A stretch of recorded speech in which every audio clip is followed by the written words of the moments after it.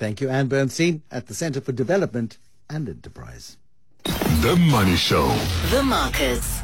And on to Arthur Karas. Now, despite all of the doom and gloom and the rage and the anger and the damning report on state capture and Anne Bernstein's view on, the intransigence of government to invest in the future, we got the JSE 1,000 points off a record level today. Arthur Karas, as we, from the Old Mutual Investment Group. Quite an extraordinary recovery in markets over the last week or so.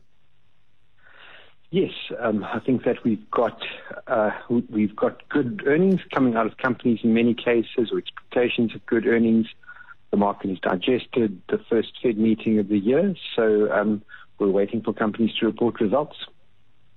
We most certainly are. But in South Africa, we are seeing the continued dependence, and thank goodness we've got them, of mining companies, vast mining companies that dig holes across the globe. The underpin is very, very strong from resources and remains, I think, sort of, dare I say, bedrock of the JSE.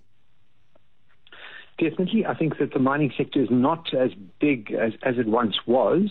Certainly parts of it, like the gold mining, the companies have shrunk quite dramatically, but the platinum companies have gotten larger, and over time our diversified miners have merged with global companies, all essentially become large global companies, giving us a lot of exposure to that. That gives us a lot of gearing to any kind of global cyclical recovery, of which we've seen quite a bit of in the last year. Right now we're thinking that these companies are quite cheap, but that's because their earnings are expected to decline over the next 2 years. So when we have strong metal prices, like currently we've got a very strong iron ore price that keeps going up almost regardless of predictions of its peaking, that's good for companies like BHP and Anglo American. And then talk to me about Telkom, please. The last 3 months of 2021, we've seen revenue fall quite sharply, 2.33%. Earnings have declined a bit. The mobile division seems to be okay.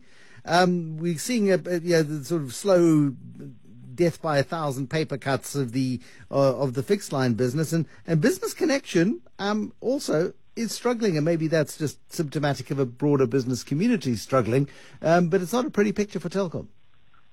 Telkom has been pretty much on a very predictable path for some time. So we've known for probably at least a decade that the fixed line business is in steady decline. And to combat that, Telkom has done two things. They've rolled out a lot of fiber. They now have passed nearly 800,000 houses, or more than 800,000 houses, and linked up to about half of those.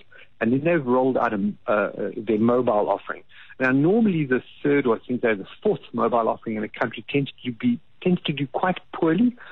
But what they did is focus on the data user rather than the voice user. So people of our kind of age make phone calls, but younger people tend to just use data. So their offering is very much focused on data. It's been a good offering. It's become a reasonable business within them. But the decline in the fixed line business, that just steadily continues every year.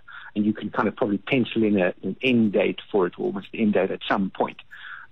So the decline in that business and the struggle that the BCX business, so that's a business focused on delivering IT service to corporates, they struggled with COVID to get projects off the ground, and then they also struggled with the chip shortage and the battles to get hold of hardware. So those two businesses declined more than what the mobile and the fiber businesses grew. And notwithstanding a very admirable effort on the cost-cutting side, the entire business just went backwards a little bit in terms of profits. Thank you to Arthur Karas, who is Portfolio Manager for Macro Solutions at the Old Mutual Investment Group. It's gone 6:30, and Gladys Mortel has got the